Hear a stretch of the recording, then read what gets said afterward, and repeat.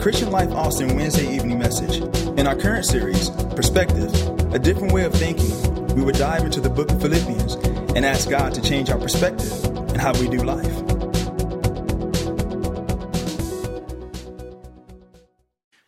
We're studying on the book of Philippians. We're calling it Perspective. We're just trying to see life from the perspective, perhaps, that Paul taught to the Philippians. And we're teaching tonight on sin from a different perspective. And I want you to understand that this book is a fabulous book. It's got 19 references to joy, joyful, be joyous. It's got 16 references to the mind. So in other words, there's a lot of stuff that goes on in here about an attitude. Because when the Lord starts talking about your mind and he starts talking about your joy, that kind of says get your mind on joy and get happy. Amen. So that's about attitude. Before I start, I read some cute stuff and I just want to share. A state policeman stopped a car one day for doing 19 miles an hour. And when he walked up, he noticed there was 5 little old elderly women in that car. So quickly, the officer looked inside, tapped on the window. She rolled the window. She said, "Officer, what are you stopping me for?" I said, "I'm not doing anything." Said, "I was going 19 miles an hour. What are you stopping me for?" He said, and he caught it. He said, "Ma'am," he said, I'm concerned about you going so slow on a busy freeway, busy highway." And she said, "Well, I was going the speed limit." He said, "No, ma'am, this is Route 19.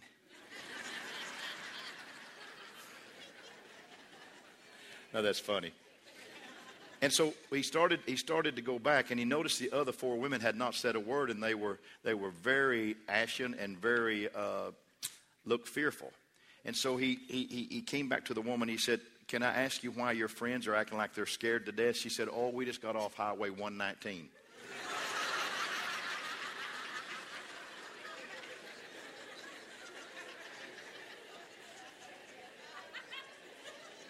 Another little cute older story about an older woman that was driving a Cadillac, big Cadillac. She pulled into the last parking space, fixing to in front of a busy store. Just as she maneuvered her big car into the parking space, 2 young, smart-aleck kids in a small convertible zipped in, bounced out of the car, and announced, "That's how it's done when you're young and agile."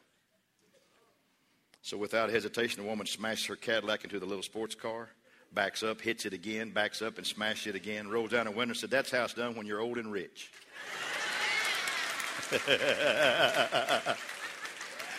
I thought I'd get you started tonight with a little joy.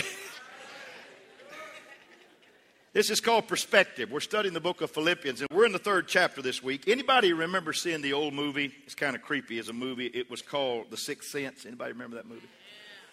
The key line that the little boy would say was what? "I see dead people." It's kind of creepy. I don't want to sound spiritual tonight. I really don't, because I'm a very practical pastor. But I need to announce something to you tonight. As a pastor, I see things that many of you don't see. I really do. And in reality, many of you see things that I don't see as a pastor. Here's the key thought. I want you to write this down. What you've experienced, folks, determines what you see. Say it with me. What we've experienced determines what we see. For example, when I grew up, I played a lot of different sports. Patty, on the other hand, didn't play sports. She just didn't do it. But she was really, really into music and the arts. She played in some plays in high school, and she was into music and arts. And today, when we go to a sporting event, I see things that she doesn't see. I can see a play developing. I can almost call the play sometime before it happens, and I'm not bragging about that. It's just the fact that I have the ability to do that because that's what I was raised in. Maybe a bad call, maybe a foul that wasn't supposed to be called. And she has questioned me, "How do you see that? How do you know what's happening in that game?" And I don't have an answer. I just grew up in it. That's all it is. And I see it, and she doesn't see it. On the other hand, when we go to musicals and perhaps the theater sometime, Patty can see things. She gets into those kind of things. In fact, Patty can almost have worship in some of those songs that we've heard in some of the musicals we've gone to. Patty sees things that don't move me, like Tom Selleck, like Harry Connick Jr., like James Taylor, and recently, like Tom Hanks. It just doesn't move me. But I can't talk to her in some of these moments because she's seeing something I don't see. She's sitting over there. We'll talk about it after a while. She didn't know I was going to preach this. I can't fully appreciate those moments, but Patty's even better than that. She watches American Idol and The Voice. How many of y'all watch that? You like that music stuff? She watches those things. She can pick a winner during the tryouts. She can absolutely just about pick the top 5. She said, baby, that girl can sing, that guy can sing, and I think this guy's going to win it all. I can't do that, but I really don't care to do that because I don't make it my business.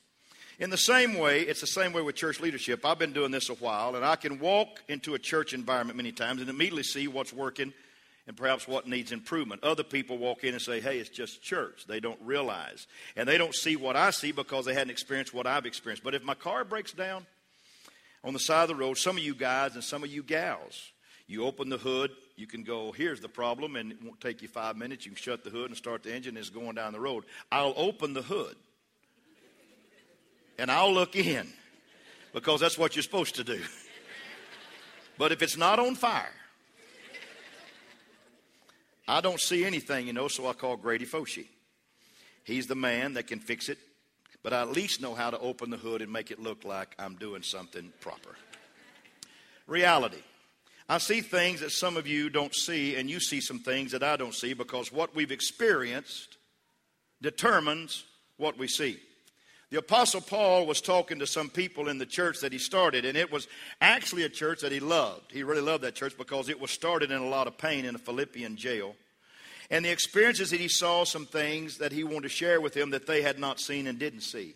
He had perhaps experienced more of the sinfulness of man than most people alive, and more of the goodness of God than most people alive. And because of what he had experienced on both sides, he saw things they didn't see. Let's start with sinfulness. Paul saw sinfulness. He said, I am the chiefest of sinners. Anybody ever said that in the house? He said that. Paul said, I'm the chiefest. He persecuted the Christians. He killed the Christians. He knew the hard darkness and the sinful heart that he had and what it could happen to people's life. He also was beaten again and again by sinful men. He was stoned, not recreationally speaking. You know what I'm saying. He was stoned with rocks. He was whipped again and again and again and again. And now he's in prison for preaching the gospel. And so he had experienced the depths of the darkness of a sinful heart of mankind. At the same time, stay with me, he had experienced the goodness of God in the way many people hadn't. He was either walking along or riding on a horse one day when a light blinded him, and God touched him with a very personal touch of the presence of God. I mean, he's had those moments with God.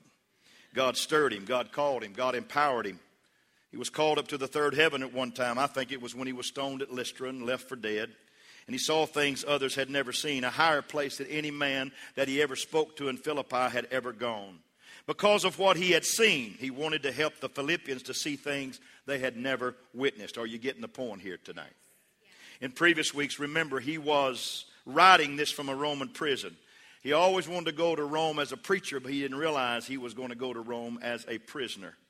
And it's horrible, but he got to see things from a different perspective, and he's going to show people what they might have missed by what he saw, by the goodness of God, and by the severity of the fact that he was a chiefest of sinners. So he says, and we're going to go along in the Bible tonight. If you want to open your Bibles to Philippians chapter 3, I think it'd be very apropos or germane, whatever you want to call it. We're going to go to it right now. We're going to go to Philippians 3 and 1. It's going to be on the screen. If you just want to look at it on the screen, that's fine. If you want to write notes, you can. He says in Philippians 3 and 1, finally, my brothers, rejoice in the Lord. Everybody say rejoice in the Lord. We'll camp out on this. It's no trouble for me, he said, to write the same thing to you again. Rejoice. And in the original, he said, rejoice, rejoice, rejoice, rejoice. He said it 4 times. In other words, he said that is the safeguard for you. What you need to understand, if you want to be safe in this thing called the church, you need to rejoice in the Lord. You need to rejoice in the Lord. Anybody mind clapping their hands and starting this Bible study tonight saying, I'm going to rejoice in the Lord. I'm going to do that. He realized that some people were vulnerable to the lies of the enemy because of what he had experienced. He saw the danger of some different things that the Philippian Christians could unknowingly slip into, and he wanted to present the truth as a safeguard. Let me give you a little backstory on this, if you don't mind. When Jesus came, folks, he died, he was buried, and he rose again. You believe that? That's the gospel. The first century believers were taking the message of the gospel out. And they first took the message, if you read Acts 1 through 7, they took it to the Jewish population. And then the message of the gospel went to the Samaritans, and they were half Jews and half Gentiles. We won't get into that because we don't have time. And so it was kind of acceptable, but kind of questionable. And the Jews were wondering, can you really do that? Well, at least they said they're partly Jewish, and so yes, you can do that. And that's in Acts 8. You'll read the story of Samaria. But in Acts 10, Pete went down to Cornelius' house, and he went past the Jews and past the Samaritans, and they took the gospel to the Gentiles. And all of a sudden, we're going to talk now, the strict Jewish Christian leader said, no. Wait. Gentiles can't become Christians. They first have to become Jewish and follow Jewish law before they can become Christians. And one of the big arguments was they need to be circumcised. I know that's a tough word to talk about with a mixed congregation. Imagine the tough sale that would be to a grown man. He would say, oh God, really? Come on, Jesus. Help me out of this. And the old priest would have his scalpel out, and he said, wow, you think baptizing men's hard? Try giving an altar appeal. And say, come on down, guys, let's do that. You love Jesus? Prove it. I'm going to move on. A lot of tensions in the Gentiles. Can I become a Christian? No, you first have to follow Jewish law. There was a huge debate that followed in Acts chapter 15 at the conference in Jerusalem. They battled it out. And they determined, okay, here's the technical call. You ready for this? You're going to love this. You don't have to first become Jewish, and you don't have to follow Jewish law to become a Christian. Somebody ought to clap their hands to that because that's pretty good stuff. In fact, Peter said, there's no greater burden. You shouldn't put a greater burden on these people that have come to trust in the cross of Jesus Christ. Because Jesus Christ, everybody say, fulfilled the law. He fulfilled it. He fulfilled it. Suddenly, Paul and the others were set free to take the message of the gospel to the world. So he went to Philippi and other places and said, all you need is Christ to be right with God. Somebody said, all you need is Christ. It's Christ to be right with God. Wow. There was another group that followed him known as Judaizers. They were called Judaizers, and Judaizers were often Jewish and sometimes Gentile that had been brought in, proselyted in, who believed this, and they would say, no. First you have to be circumcised. You have to follow the rules. And the Judaizers would follow Paul and say that Paul was doing some good things, but there was more. You still need to follow Jewish law to really be the true Christians that God wanted you to be. But of what he experienced, he saw some dangers that they didn't see. And he said, I want to help you see 3 dangers, and I want to talk about them tonight. That's in the 3rd chapter of the book of Philippians. I want you to be aware of them. The first is you need to see the dangers of legalism. I want you to say, the danger of legalism. What is legalism? Simply, glad you asked, it's substituting rules for relationships. Say it with me. It's substituting rules for a relationship. It's saying, I'm going to be made right with God by what I do or don't do, according to a set of rules. I'm going to teach right now, folks. And I want you to listen and nobody go to the bathroom right now. You need to hear this. It could be biblical rules. It could be man-made rules. It could be Jewish rules, or it could be rules of an organization. There's a lot of organizations today that are still making rules that are different from other organizations' rules. And you've got to follow those particular rules if you're in that particular organization. And really, the relationship with Jesus Christ is not just necessarily about rules. It's about relationship. Now, in the second verse, Paul says, watch out for those dogs. Watch out for them. What he was doing was taking a jab at those Jews because they often called Gentiles dogs. And Paul was shooting it right back at them. Oh, say, you going to call us this? I'm going to call you this, big boy, because you're a dog. You're trying to get people to go to God through rules that you have created instead of a relationship of his death, burial, and resurrection of what he did for us at Calvary. Folks, I'm going to tell you something right now. This church that you're in is about the love of Jesus Christ. We are saved by grace through faith. Are you with me? We are saved by grace through faith. You are saved by grace through faith. You are saved by grace through faith. Somebody ought to get excited about that right now.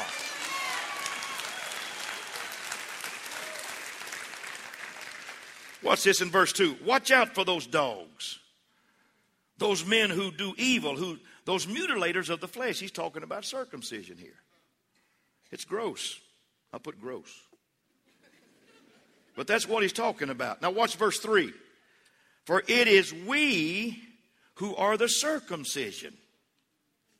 In other words, our hearts have already been cut back. We've been spiritually circumcised. He's taken the old heart out of us and given us a brand new heart. He's removed the heart of stone and given us a heart of flesh.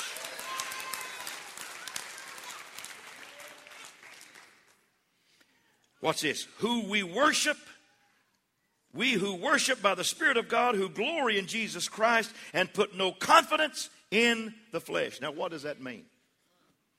That's not like me and my skin, but it means we don't put confidence in being right with God in our human effort. It's not about how good we are and all the bad stuff we stopped doing. We don't put any confidence in this flesh. Will you let me talk to you? He said in verse 4, though I myself have reason for such confidence. In other words, he said, hey, if there's anybody who could put confidence in their flesh, I could. And that's what he's saying very directly here. Verse 4, if anyone else thinks he has reason to put confidence in the flesh, he said, I have more. Because you don't know what I've experienced. I'm fixing to tell you what I've experienced. He offers his religious resume. Now watch this in verse 5. He said, I was circumcised on the 8th day of the people of Israel in the tribe of Benjamin. I was a Hebrew of Hebrews. In regard to the law, a Pharisee. Verse 6, as for zeal, persecuting the church. As for legal righteousness, I was faultless. He's not bragging on himself. That's what he was. He said, I was born of the right group. I was in the elite of the elite. As a Pharisee was saying, I obeyed more laws and rules than you could even count. I got it all right. In our world, it's like saying my daddy was Billy Graham and my mother was Teresa. That's what he's saying right there. And you know, I was dedicated as a baby. I was also baptized as a believer as an adult. I grew up in a Christian school. I got my master's of divinity and such and such. And you know, I love Christian literature and I also speak in tongues. I just cover it all. Paul said, I got it. I know what it's about. I got this thing covered. I was born in the right place. I behaved the right way. I was a Pharisee of Pharisees. He's implying that Pharisees didn't just listen to the 10 Commandments, obey the 10 Commandments. They obeyed 613 laws. Folks, I'm teaching you something here. Okay, 613, and there were some whacked out crazy ones too. I'm going to give you 3 Sabbath laws. That's 3 of the 613. Here's one of them. You can't eat an egg laid by a chicken on the Sabbath. That's it. That's a law. Now I know why Chick-fil-A closes on Sunday. I'm teasing. That was bad. That wasn't a good joke. I can do better.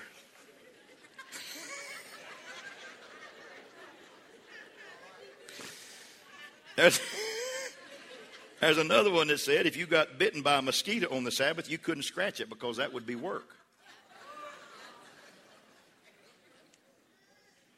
I'd find myself a place behind the barn. I'd scratch that mosquito bite.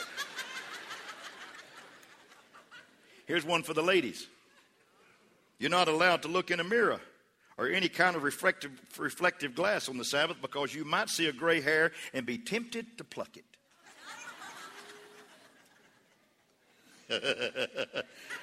I'm not making this up. I wished I was. That's the real deal. And we look at that and we say, that's ridiculous. I mean, who would consider that to be things that would make you right with God? Well, in our world, stay with me now, You translate that into whatever the legalistic environment could be. All right? Well, I'm right with God because I go to church and never miss. And I thank God that you go to church, because I've preached to pews and it's not a lot of fun. I go not only on Sunday morning, but I go on Sunday night, even if there's a big football game on Sunday night or a basketball game coming on. I go to prayer meeting. I pray at least an hour a day. If you pray only 58 minutes, you're not as righteous as I am. I'll read my Bible. In fact, I read the Bible through this year already. I read it through every year. Or I'm not bad like those other people, and then we define our righteousness by what we don't do. You know, I don't go to R-rated movies. Even The Passion of the Christ, because it was rated R. I didn't go watch it. You know, I don't listen to secular music. I want to confess something. I used to preach against secular music. I really did. Someone told me it was bad and evil, and I was about 19, 20, and I just started my ministry, and I said, well, I'm going to preach against it. That's a good thing to preach against. So I got up and started preaching against it. And if my friends were listening to secular music, I would warn them of the consequences, and I'd get behind them, and I'd say, I rebuke that devil in Jesus' name. Well, they wasn't looking. And to this day, I listen to worship music. But I kind of like that happy song. I'm sorry. I guess I'm going to go to the pit where I put everybody else. But I was a legalistic young man, where you can't be right with God and do this, and so many get sucked into that performance mindset. Now listen. And what does legalism do? I'm going to tell you what it does. It leads to false guilt when we do something wrong, and it leads to false confidence. It leads to false guilt when we do something wrong, and it leads to false confidence. There's many Christians today who absolutely beat themselves up and have no joy, and they're always walking around saying, I failed, I'm not right with God, I'm a loser, I'm no good, because they made a mistake. That's wrong. That's legalism. And the flip side of that is a false confidence.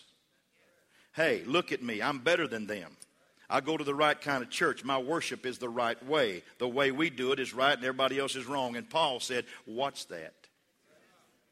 Watch out for that. Be careful. You had an experience. If you've experienced what I've experienced, you see what I see. These are false teachers. They're false teachers. And there are those who are going to take the gospel of Christ and add something to it. And you're going to slip into something that's going to hurt you down the road. You're going to get into a performance issue. Let me tell you, Jesus Christ is the one that performs. We worship the performance of Jesus Christ. In fact, the Bible said when he was born that there would be a performance in his life. And Jesus is still performing for the church today. Anybody been healed? Anybody been saved? Come on now. Let's rejoice a little bit. Anybody been delivered? Anybody been set free?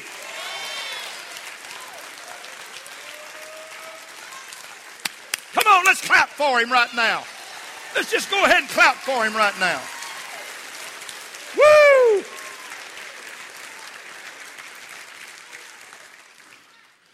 He said, watch out for those kind of people that get you sucked into that legalism.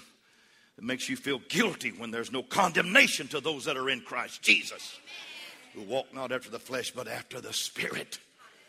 Hallelujah. Watch out for those if you've experienced what I've experienced. Don't let what others add rob you of the pureness of what Christ wants to give you in your life. That's right. Some of you grew up like this. Others of you, you're stuck in it right now. You're feeling guilty. You come to church every service feeling guilty. Because you've had a bad thought, because you've made a word, you spoke a word, because you have fussed at your kids, because you have fussed at your husband. And he fussed right back. Some of you had to wait in the car before you got your little temper down to come into church. And hell wants you to be destroyed by that.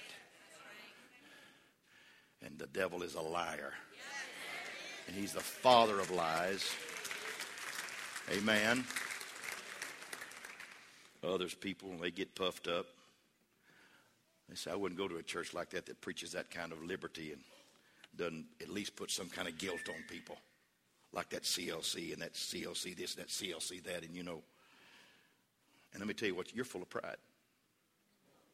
You really are. You got a false confidence in something that doesn't add up to your standing. It's all about Christ. Listen, let me tell you what it is. It's Christ plus nothing equals everything. I'm not giving you a license to sin. I'm not giving you a license to sin or a license for lascivity. I'm not giving you that tonight. I'm just telling you that Jesus Christ bore our sins on the cross. Jesus Christ took the blame for us. We should have died, but we didn't die. But bless your heart, I'm going to live because he died. I'm going to share the joy of his resurrection. I'm not going to let hell beat me down because I make a mistake every now and then. I'm going to live for God because he arose. Come on, some of you people. It's time to rise up and let this church be full of the praises of God. Rejoice in the Lord. Rejoice in the Lord. Rejoice in the Lord. I got to hurry. I got to hurry. I got to hurry. Everybody say Christ plus nothing equals everything. Paul said there's a danger of legalism. The second thing there's a danger of is worldly distractions.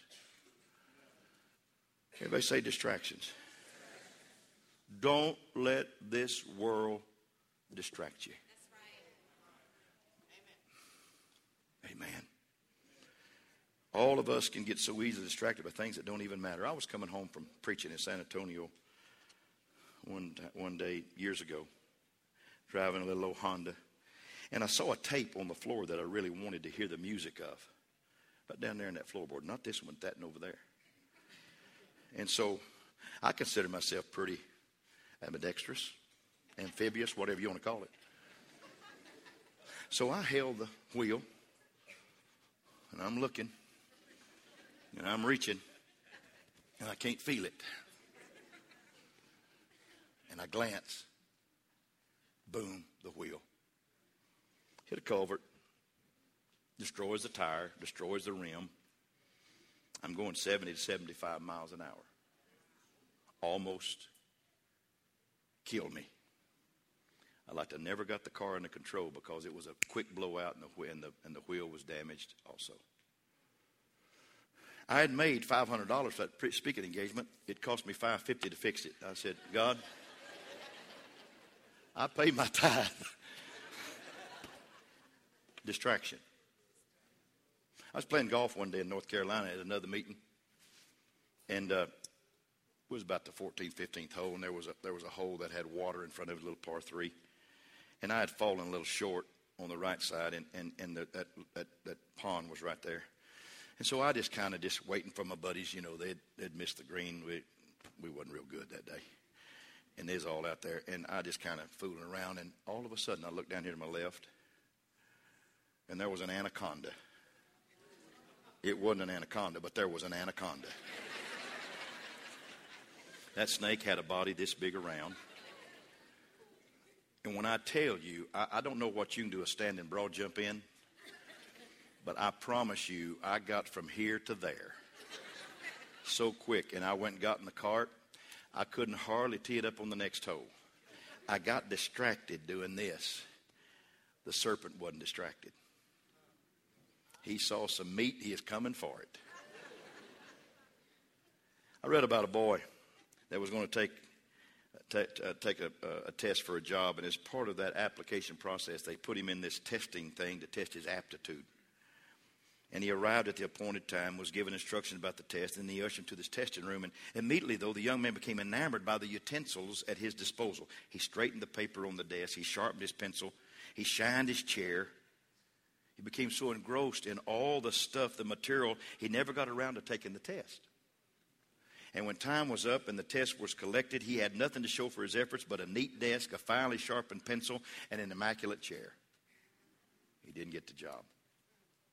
Distractions. It's so easy to get distracted. One of the most impressive things about former astronaut and Senator John Glenn was his willingness to stick to his priorities. I love this about the man. It was he who refused to go to the door one day and receive the President of the United States, Lyndon Baines Johnson. You know why? Because Glenn's wife was quite ill in bed and needed his attentiveness. And John Glenn's relationship with his wife was more important than having an audience with the President. I love that. I love that. Verse 7 says, but whatever was to my profit, I now consider a loss for the sake of Christ. What's more, I consider everything a loss compared to the surpassing greatness of knowing Christ Jesus my Lord. For whose sake I've lost all things. I consider them, everybody say rubbish, that I may gain Christ. Everybody say rubbish. Now, I've talked on this before, but some of you may not have heard it. Rubbish is from a Greek word called skubalon. Skubalon is actually a word that means waste. It means the excrement that leaves a person. It's dung. And the truth is, it's a very harsh word for dung. Like it's almost a bad word. Like you could say, skubalon happens.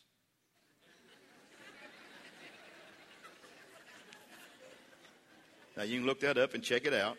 Paul was saying, all this stuff of the world is just skubalon. It's all rubbish.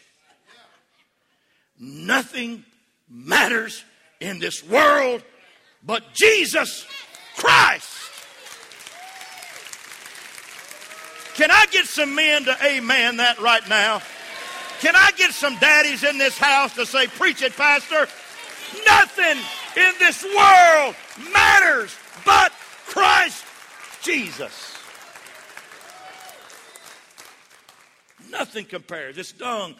I don't think some of you are getting it yet. Nothing out there surpasses the knowledge of knowing Jesus Christ in my life.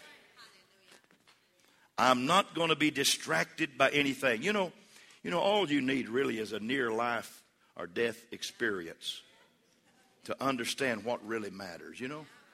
Several years ago, Patty and I were headed out Highway 71. We was going to a dinner engagement out in the Westlake area, and was going down 71. Was going to turn on 2244 out there, and we was headed. And I was moving. It was in Oak Hill, and we was moving out. Hadn't gone to the Shell station yet. Hadn't got out of Oak Hill, and for no apparent reason, a Suburban just decided to pull out in front of us. Just pull out. We're headed.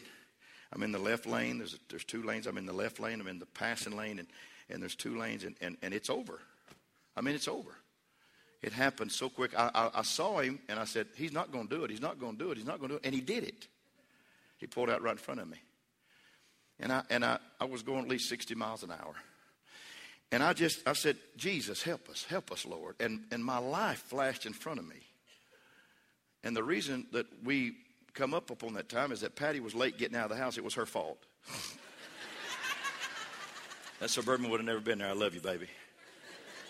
But by the time, and Patty remembers this just like it was yesterday, it was like we got into slow motion, like we was in slow motion. I turned that wheel, and I saw we're going to hit the back door of the passenger side. Then we're going to hit the back bumper, and somehow we missed that car. I pulled over to the side of the road. Patty can testify. We sat there. We cried. We hugged. I forgave her for being late. Because when your life passes before you, nothing matters. Nothing really matters except Him. Everything else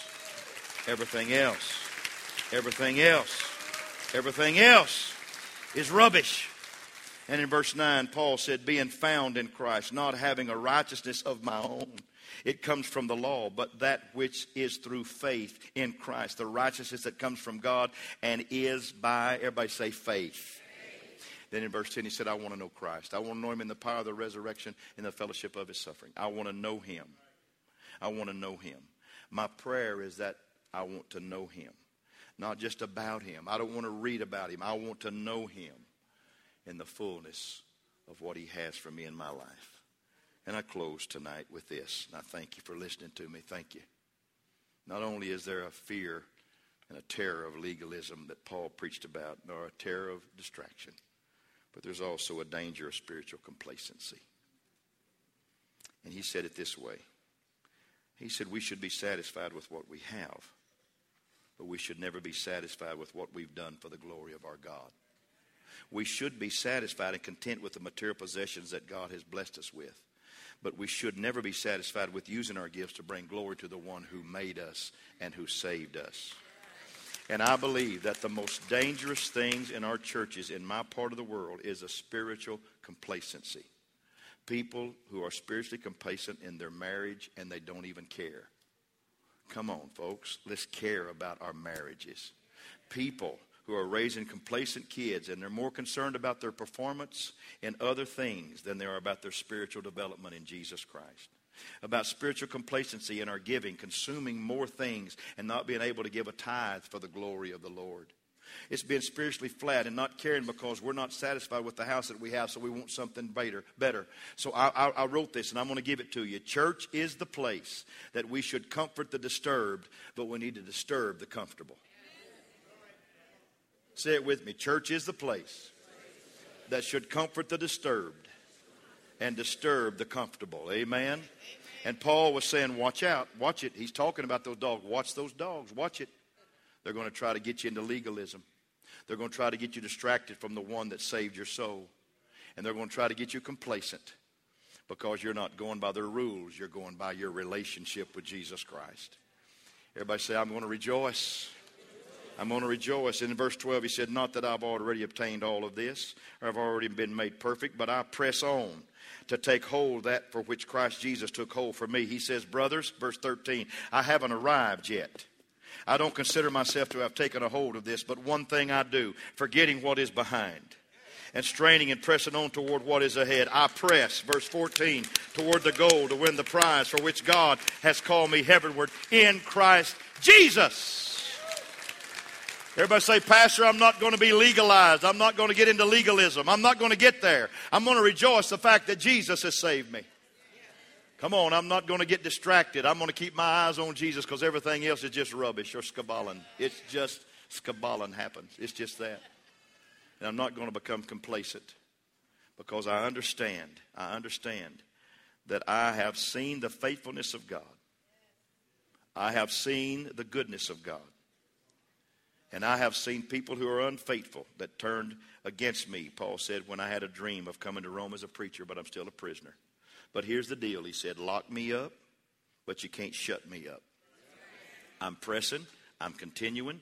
And as long as I've got a pen in my hand and paper in front of me, I'm going to write the gospel of Jesus Christ. And he wrote it to let you see the dangers of legalism, to let you not get distracted by a bunch of dung stuff. And don't get comfortable spiritually. So Paul was saying, if you're not dead, you're not done. Press on. Press on. Press on. Press on. Press on. Come on, say it. Press on. Press on. Press on. Press on. Press on. Amen. You believe that Paul could write? You believe he was a bad man? He was a bad man. You get to reading after Paul, you'll get saved. He'll get you saved. Paul will wear you out. I love the book of Philippians. Y'all enjoying Philippians? Thank you for listening. We hope that today's message has blessed you. For more information, please visit clcaustin.org.